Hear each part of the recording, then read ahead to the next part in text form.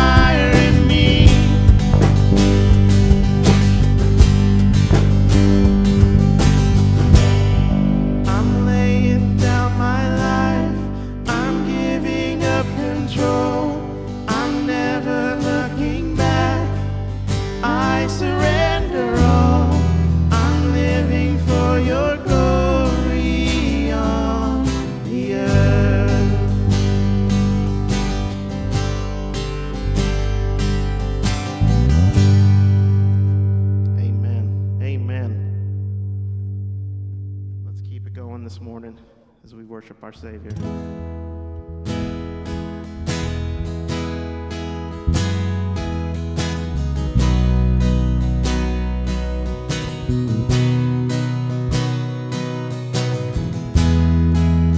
Again, there's nothing that you can do that's going to keep our Savior from wanting you and loving you unconditionally. So let's sing it up this morning. Peace be still, you are near. There's nowhere we can go that you won't shine. Redemption's light. Our guilt withdrawn.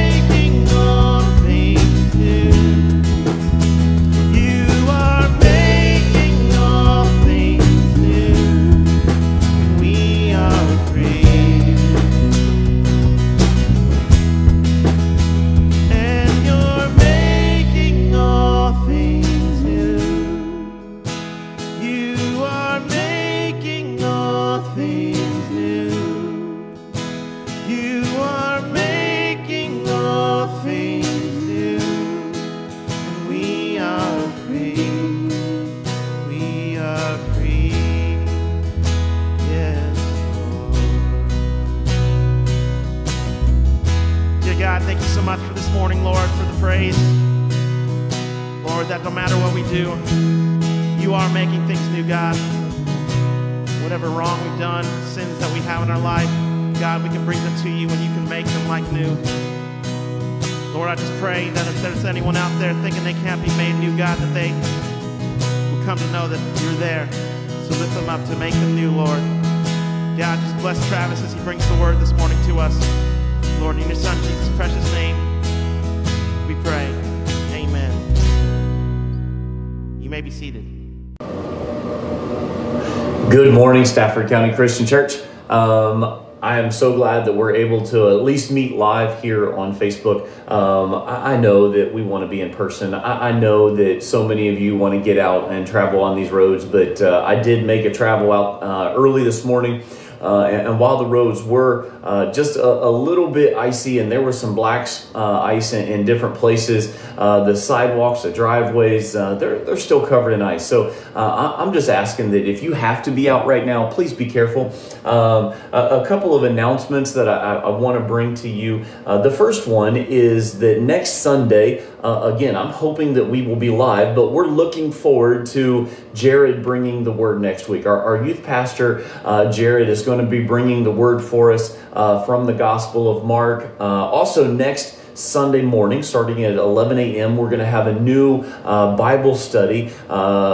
Jose and Misty, who lead the 11 o'clock Bible study right now, they're going to start a new series called Overview of the Bible, and it is for all adults of all different backgrounds. No matter where you find yourself in your faith, I know that you're really going to get something out of this series. So I encourage you to message Jose and Misty. I'll send their contact information. We'll make sure that it gets put here in the comments as well.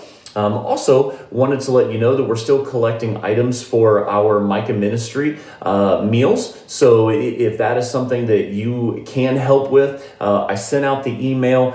It's been put out a couple of different times, and there's a Sign Up Genius that you can click on the items that haven't been taken yet. And then we need those items brought in by next Sunday morning, February the 21st. So you can bring them into the church. You can drop them off. I just ask that let us know if you are leaving them outside the doors, just to where we know to expect them. So also this afternoon, depending on what the weather brings, I know that this evening, Jared and Christy both have events that are planned.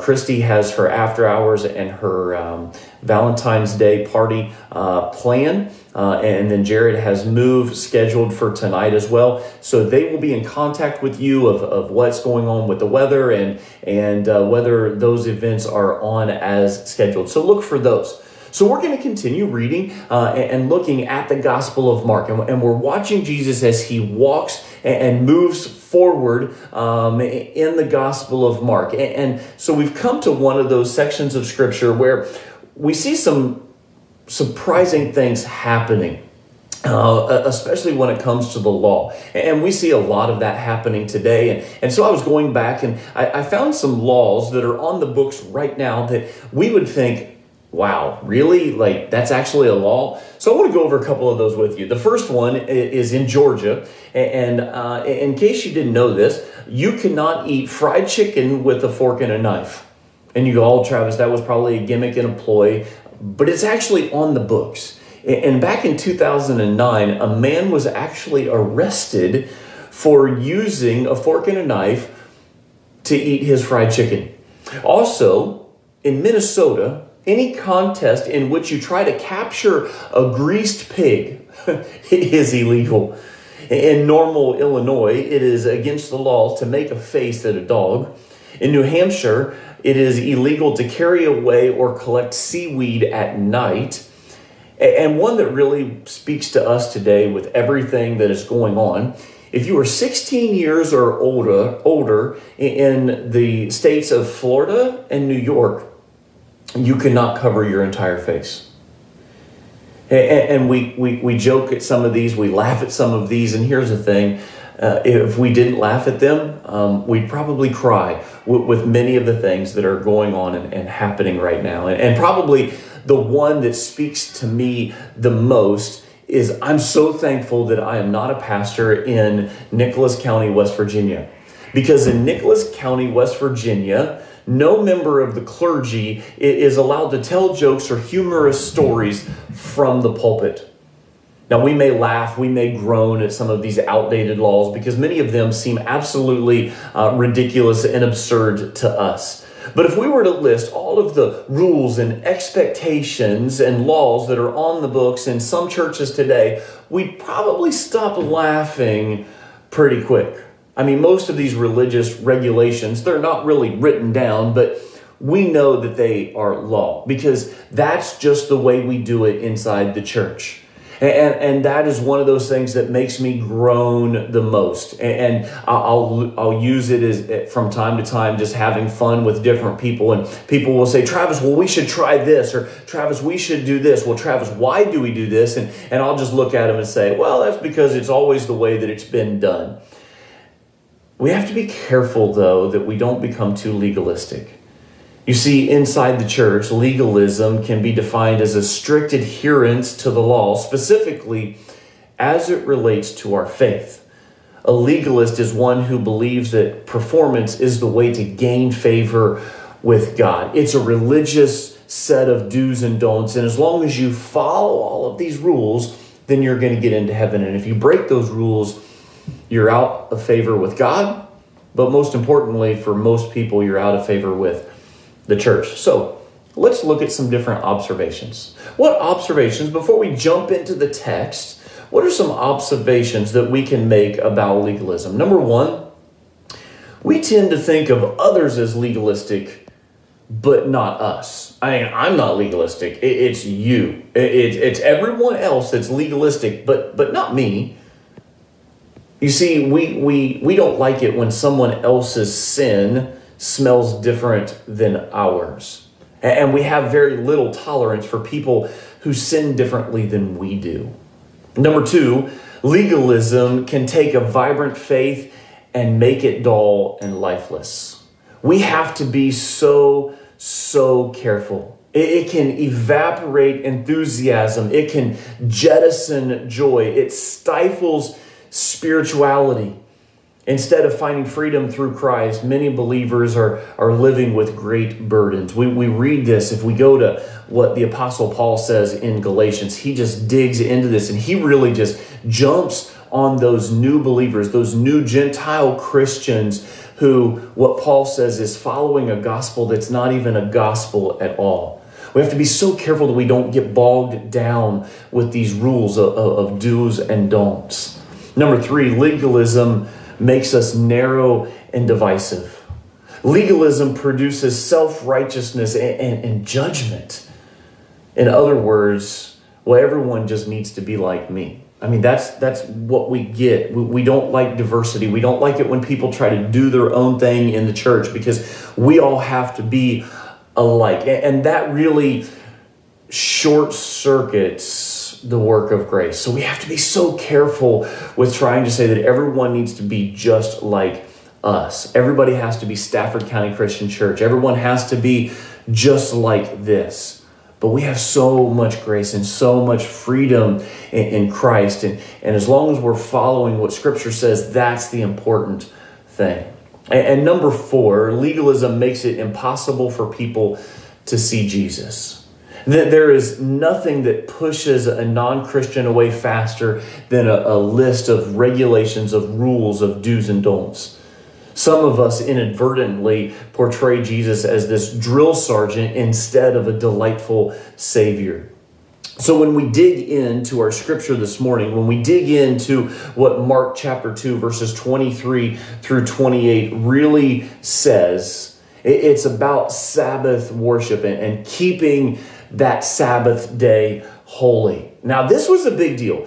Sabbath worship was a really big deal in the Old Testament.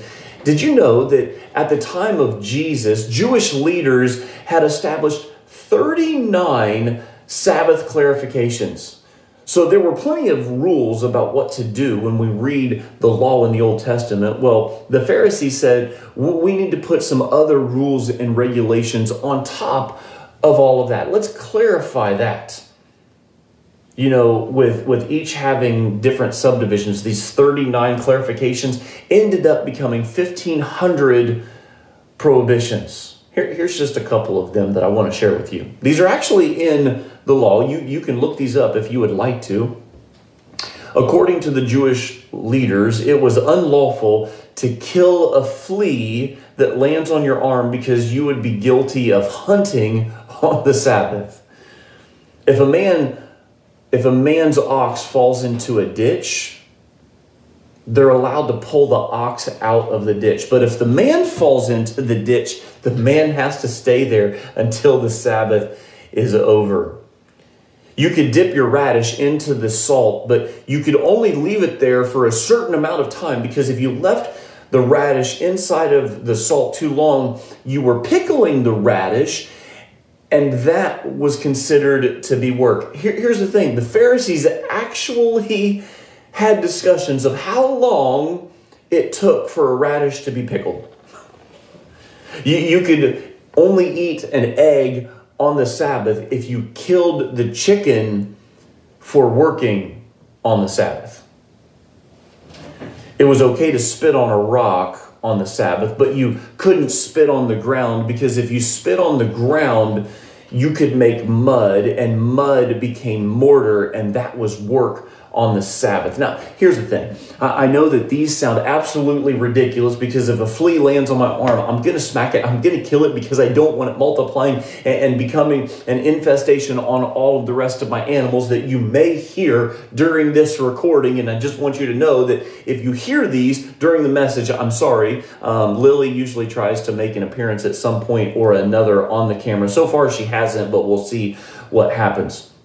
You see, the Pharisees attacked Jesus 6 times about Sabbath worship. 5 of them have to do with Jesus healing on the holy day. But now we have this one of where he was actually what they considered working on the holy day. And on this one, he doesn't just attack Jesus. He actually, or the Pharisees, they don't attack Jesus. They actually attack his disciples. And we've noticed that a couple of different times already in the Gospel of Mark. They haven't went yet at Jesus. They've went at his disciples. So let's look at Mark chapter 2, verses 23 through 28. One Sabbath, he was going through the grain fields, and as they made their way, his disciples began to pluck heads of grain. And the Pharisees were saying to him, "Look, why are they doing what is not lawful on the Sabbath?"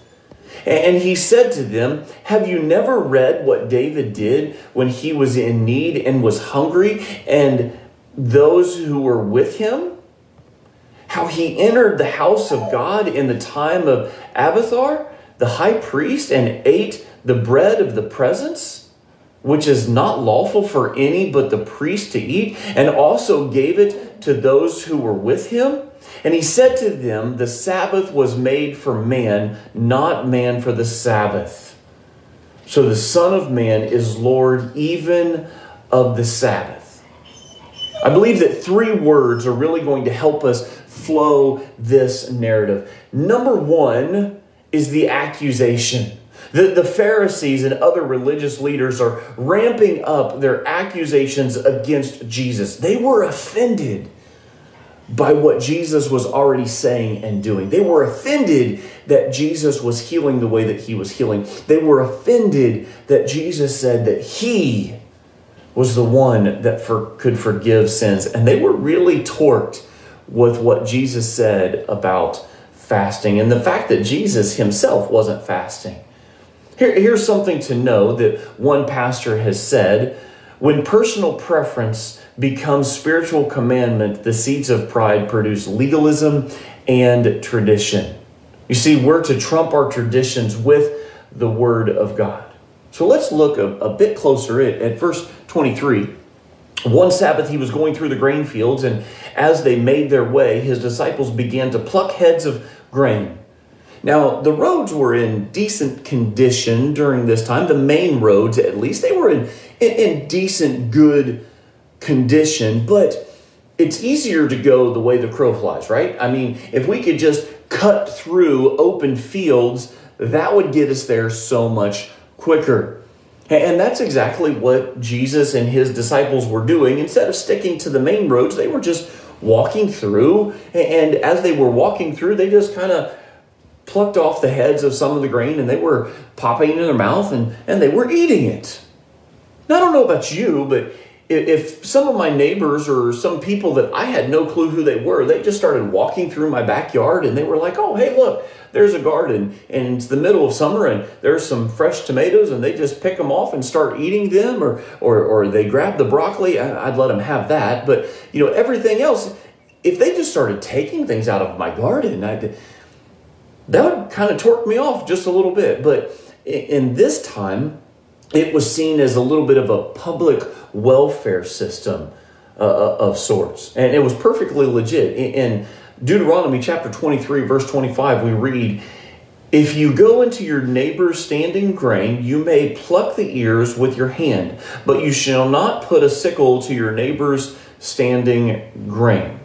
So, if you went through there, you could take something out of someone's garden, but you couldn't go through with a combine and completely take everything out of their fields. But a handful here or there, that was perfectly okay. I remember at the last church that I was at, one of the gentlemen, he had they had a fruit stand, or just they sold all of their different things. I can't think of what I really want to call it right now, but they would ask me to come and help them throughout the year, especially when it was time to pick the strawberries, the raspberries, and I jumped on the raspberries every single time.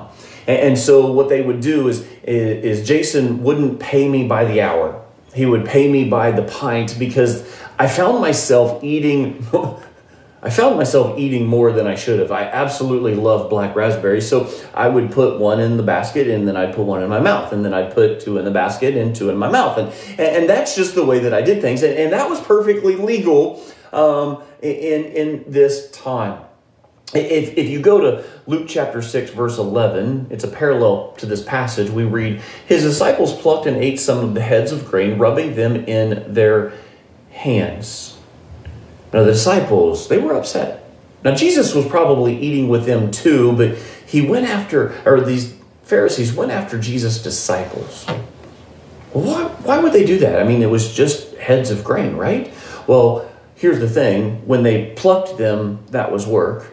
When they rolled them in their hands, that was sifting. Then they were threshing, and then they were eating, and then they were tossing it, and that was threshing. And so all of these were against the law. They went back to Exodus chapter 34, verse 21. It says there, 6 days you shall work, but on the seventh day you shall rest. In plowing time and in harvest you shall rest.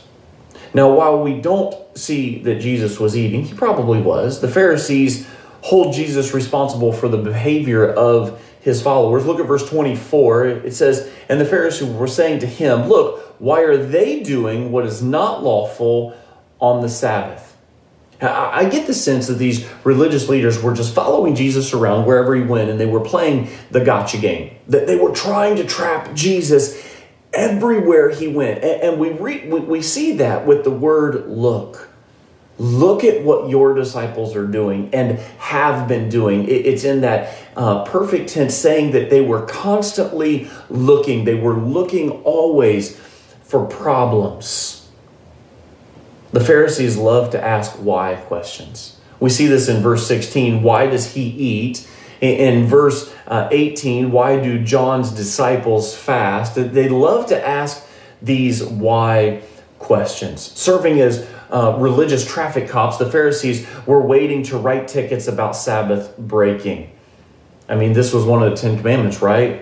Why are they doing what is not lawful on the Sabbath? You see, Jesus wanted everyone to know that by that doing that which is good trumps Sabbath keeping. That's really what Jesus is about to dig in for us and really help us to understand. Now, I also believe that Jesus purposely did what he did on the Sabbath just to torque the Pharisees a little bit.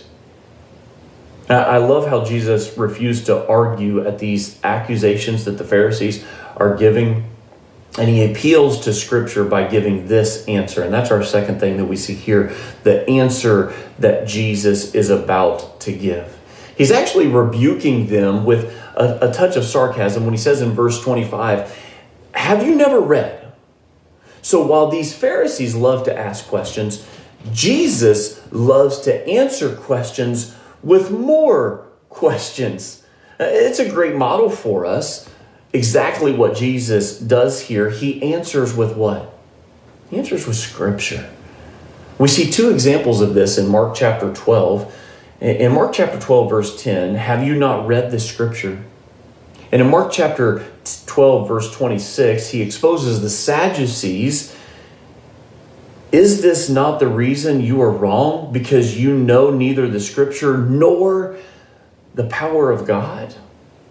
You see, in verses 25 through 26, Jesus takes them back to an incident that is found in 1 Samuel. And that's why he says, have you never read? Let's go back to the Old Testament. Let's go back to the scripture, which they surely would have known. And he takes them back to 1 Samuel chapter 21, verses 1 through 6. And when we read verses 25 through 26 of Mark chapter 2, this is what Jesus says. And he said to them, have you never read what David did when he was in need and was hungry? You see, Jesus is appealing to David, who is someone that certainly these Pharisees would have respect for. You see, King Saul was pursuing David, and David's companions are hungry. David asked the priests if they have anything to eat, and they're told that the only thing that they have is what? The holy bread. And that was only for the priests, and they could only eat it at a certain time. But the priests say to David, here, take this holy bread. Now, here's the thing. This was not for them. It was left there in the presence of the Lord in the tabernacle for a certain amount of time, for the entire week, and it represented the 12 tribes of Israel. It was called the showbread, or the bread of presence. And at the end of the week on the Sabbath, priests were allowed to eat it. And Leviticus chapter 24, verse 9 says that no one was allowed to eat this bread except for Aaron's descendants who served as priests. But the priests gave the bread to David. Here's the principle that I really hope that you take out of this message. Human needs transcend religious rituals. Human needs transcend religious rituals.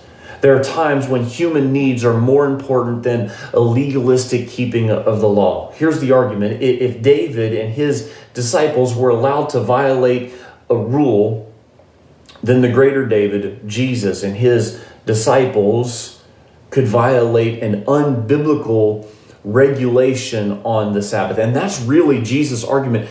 This thing that you're trying to say that is a rule, that is a law, it's found nowhere in Scripture. And the point is that even though it was theoretically illegal, God didn't rebuke David. Therefore, how much more is it okay for Jesus' disciples to eat though they were not breaking the law? Listen, God is more concerned with meeting people's needs than he is with protecting traditions. In Matthew's reporting of this account, Jesus' heart of mercy and compassion come to the surface. Look at Matthew chapter 12, verse 7. If you had known what these words mean, I desire mercy, not sacrifice, you would not have condemned the innocent. You see, love for others is more important than legalistic. We have to be so careful. We can't just settle on legalism because it makes us feel comfortable. I mean, having a set of rules and regulations, that makes us feel comfortable, right? I mean, just stop and think about it. When we're going down the highway and we're doing the speed limit and a cop pulls up beside us or behind us, or we pass one, our heart doesn't start pounding, right? Because we're following the rules. But if we're doing 80 in a 65 and we see that cop, man, our heart starts pounding and we're like, oh my goodness, oh my goodness, oh my goodness. And then he passes us and we're like, yeah, that's right. I knew you weren't going to pull me over. Be careful with that, because eventually it will happen. But if we stay within the rules and the regulations and the laws that are laid out for us, there is a little bit of a comfort there, but we have to be careful that we don't just settle on it and we just go, oh, I'm just going to follow all these rules, because some of them may not be. And when someone, we talked about this at the very beginning of those observations, if somebody tries to challenge us on some of these, we need to really look at ourselves and say, is this scriptural? Or is there freedom in this? Can we find grace? You see, ritualistic rules can crush our compassion. Human needs transcend religious rituals. I have two examples of this. The first one is, what would happen if someone came into our church? Let's just say a young man came into our church and he had a hat on or a cover on his head, and we really went up to him and we said, hey, you need to remove that because that is disrespectful in the house of God to have a hat on. One, I don't find that in Scripture where that is bad, but wouldn't we feel really bad if we found out that that young person had a hat on because he had alopecia and had a reason for keeping that hat on?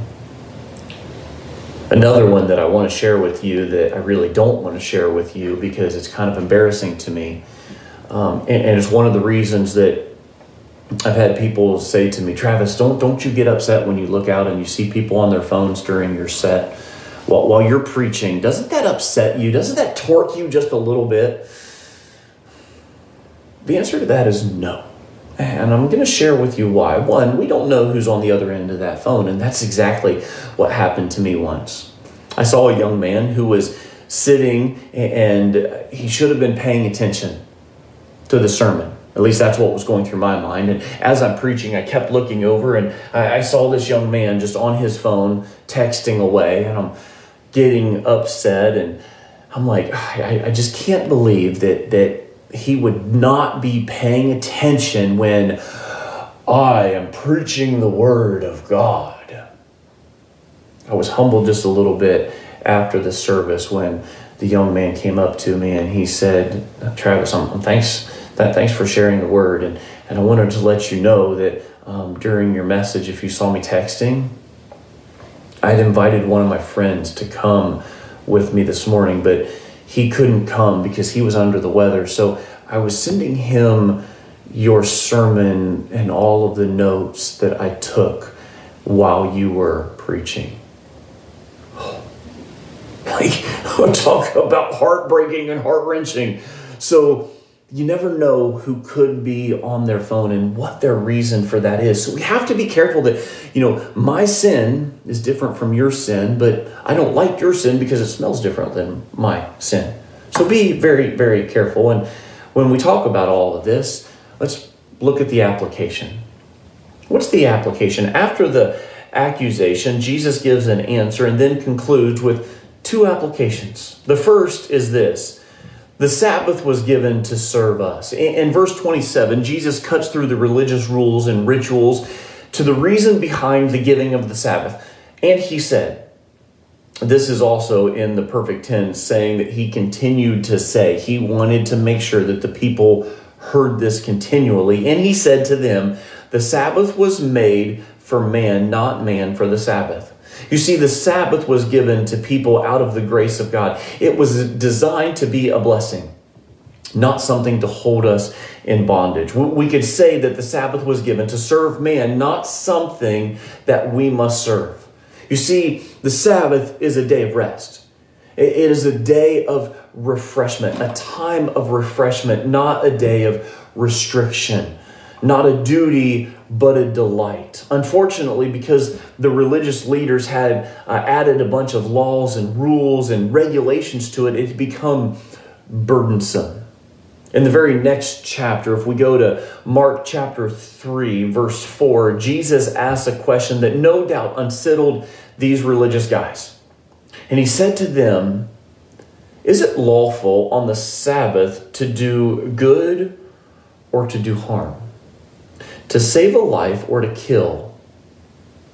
But they were silent. Here's a helpful question to ask if any religious rules or legalistic limitations have taken root in your life, ask yourself this question. Is this practice a benefit or is it leading to bondage? Is it a benefit or is it leading to bondage?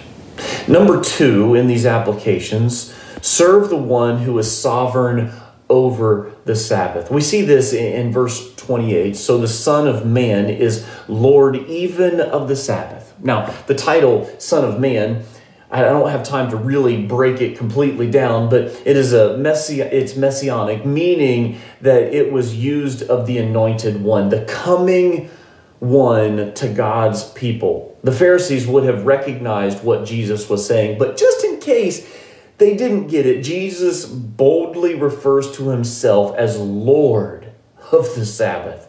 In Matthew chapter 12, verse 6, the parallel passage, Jesus put it this way. He says, I tell you, something greater than the temple is here.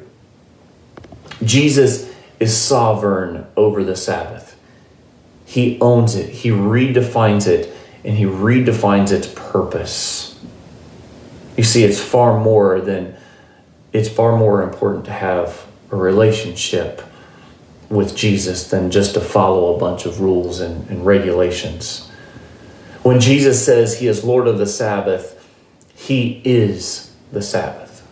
He has authority over the Sabbath and over everyone and everything else. And this really needs to just drive home this point of true salvation rest. Jesus is the only way to have rest because Jesus is the Sabbath. Instead of busily following a list of legalistic rules and working to be accepted by God, it's time to believe and rest in your acceptance. This is what we read. Hebrews chapter 4, verses 9 through 11 says, there remains then a Sabbath rest for the people of God. For anyone who enters God's rest also rests from their works, just as God did from his. Let us therefore make every effort to enter that rest, so that no one will perish by following their example of disobedience. Have you ever received that rest that you are banking on? Or are you still trying to follow that burdensome list of rules? When it comes to heaven, you only have 2 options. I really just want you to stop and think about these for just a second. When it comes to eternity, there's only 2 options that we have. You can try to work your way in, which will never work.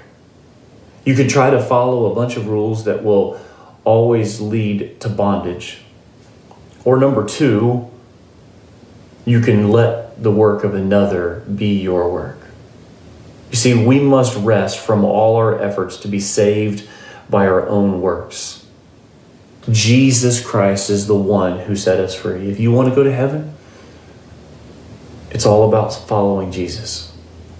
Jesus made it very clear, I am the way, the truth, and the life. No one comes to the Father except through me. There's only one way there. Look at it this way. Rest is all about satisfaction and completion. If we go back to Genesis chapter 2, God the Father had worked very hard all week. And on the 7th day, he rested. And when he rested, he said this, it is good. When Jesus had finished his work, as he is about to die on the cross for my sins, as he is about to die on the cross for your sins, in John chapter 19, verse 30, we read, it is finished. We can only find sanctification or satisfaction when we rest on the work that has been finished for us on the cross. Jesus put it this way, and this is how we're going to end. Matthew chapter 11, verses 28 through 29. Jesus says, come to me, all you who are weary and burdened, and I will give you rest. Take my yoke upon you and learn from me, for I am gentle and humble in heart, and you will find rest for your souls. For my yoke is easy and my burden is light. It's time to stop striving. It's time to stop trying to measure up on your own, because here's the thing, you'll never measure up. You have to allow the work of Jesus in your life.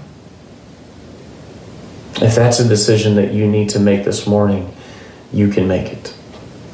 You can accept him as your Savior this morning.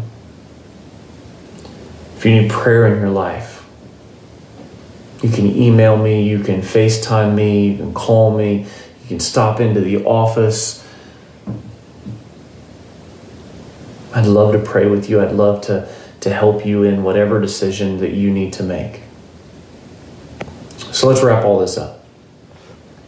Just a couple quick action steps. Number one, first and foremost, receive the rest that only Christ can give you. Only Jesus can give you true salvation rest for your soul. That's what you have to have. Number two, submit to the sovereignty of Jesus Christ. If you haven't fully surrendered your life over to Jesus, today is that day. Number three, set apart a time for worship. Set apart a time where you just stop everything and worship God. That's what we've been called to do. Number four, put love over legalism.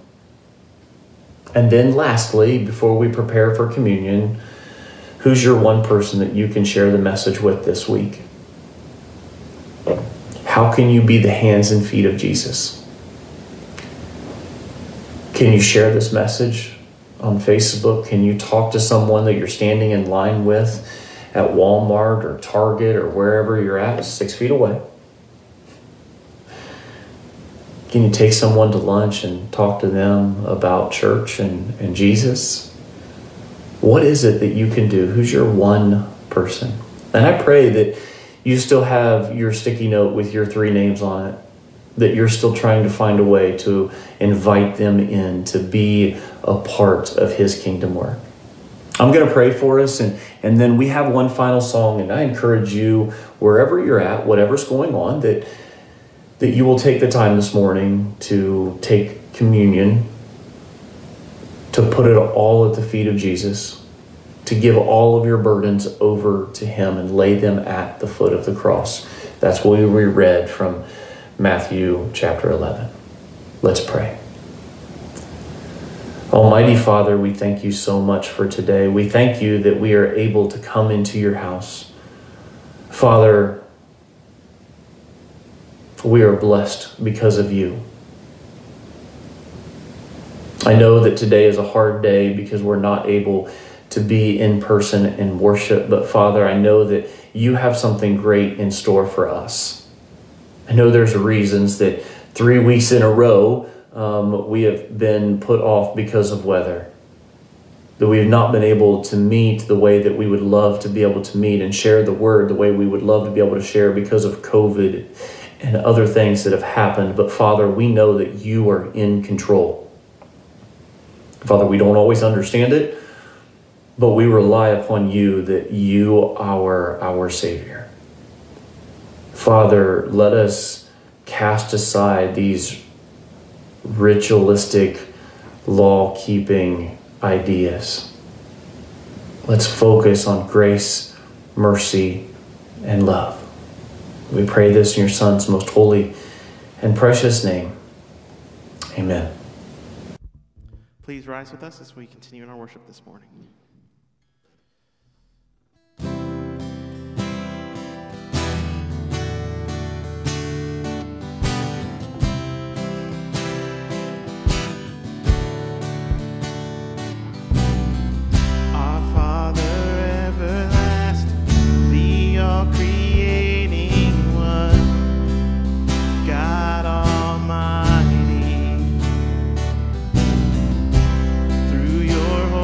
Spirit.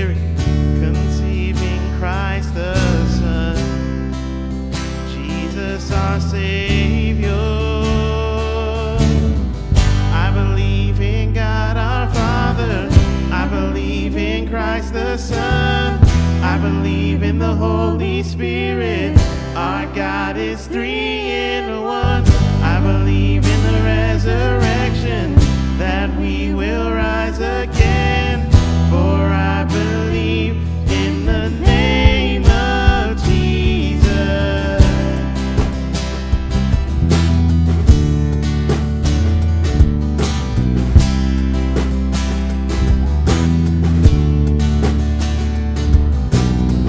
Our judge and our defender suffered and crucified. Forgiveness is in you.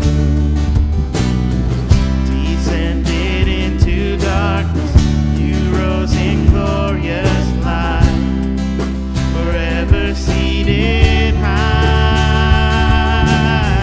I believe in God our Father, I believe in Christ the Son, I believe in the Holy Spirit.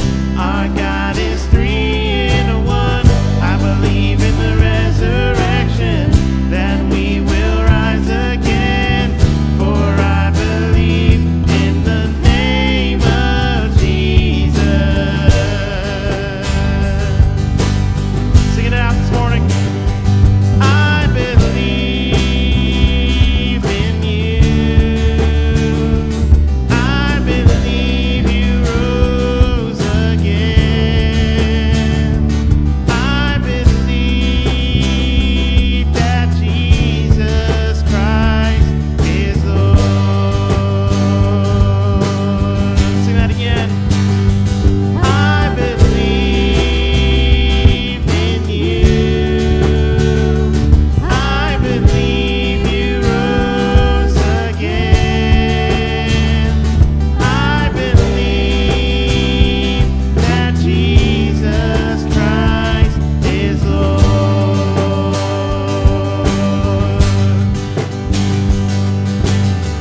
I believe in life eternal. I believe in the virgin birth. I believe in the saints' communion and in your holy church. I believe in the resurrection when Jesus comes again. For I believe in the name of Jesus. I believe in God our Father. I believe in Christ the Son. I believe in the Holy Spirit. Our God is three in one. I believe in the resurrection, that we will rise again. For I believe in the name of Jesus. For I believe in the name of Jesus. For I believe in the name of Jesus. Dear God, thank you so much for your word this morning, Lord. I just pray that we would take it, place it in our heart, make it a part of us, Lord. God, that we would just continue to grow in you and closer to you, Lord, as we work to continue to spread your love, your word, knowledge of you throughout this fallen and broken world, God. Just help us to be on fire for you always, working to seek the lost and grow your kingdom, Lord. Lord, just bless us as we depart.